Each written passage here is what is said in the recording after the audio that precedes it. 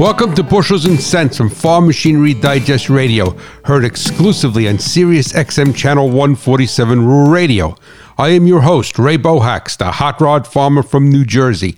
And never forget, it is not what you make, but what you keep that counts. In years past, both vehicles and farm equipment employed a heater control valve. This device would either allow, block, or regulate the amount of engine coolant that would go to the heater core. When in-vehicle controls were at full hot, maximum coolant flow to the heater core would be allowed. Conversely, when in the cold position, the flow would be blocked. Over the past 30 years, the heater control valve was replaced by a series of doors under the dashboard to redirect the airflow. If the AC does not blow cold or the heater hot, before you condemn the system, a door may be stuck. Agriculture runs on machinery, profits on reliability. Visit farmmachinerydigest.com, where steel and soil meet.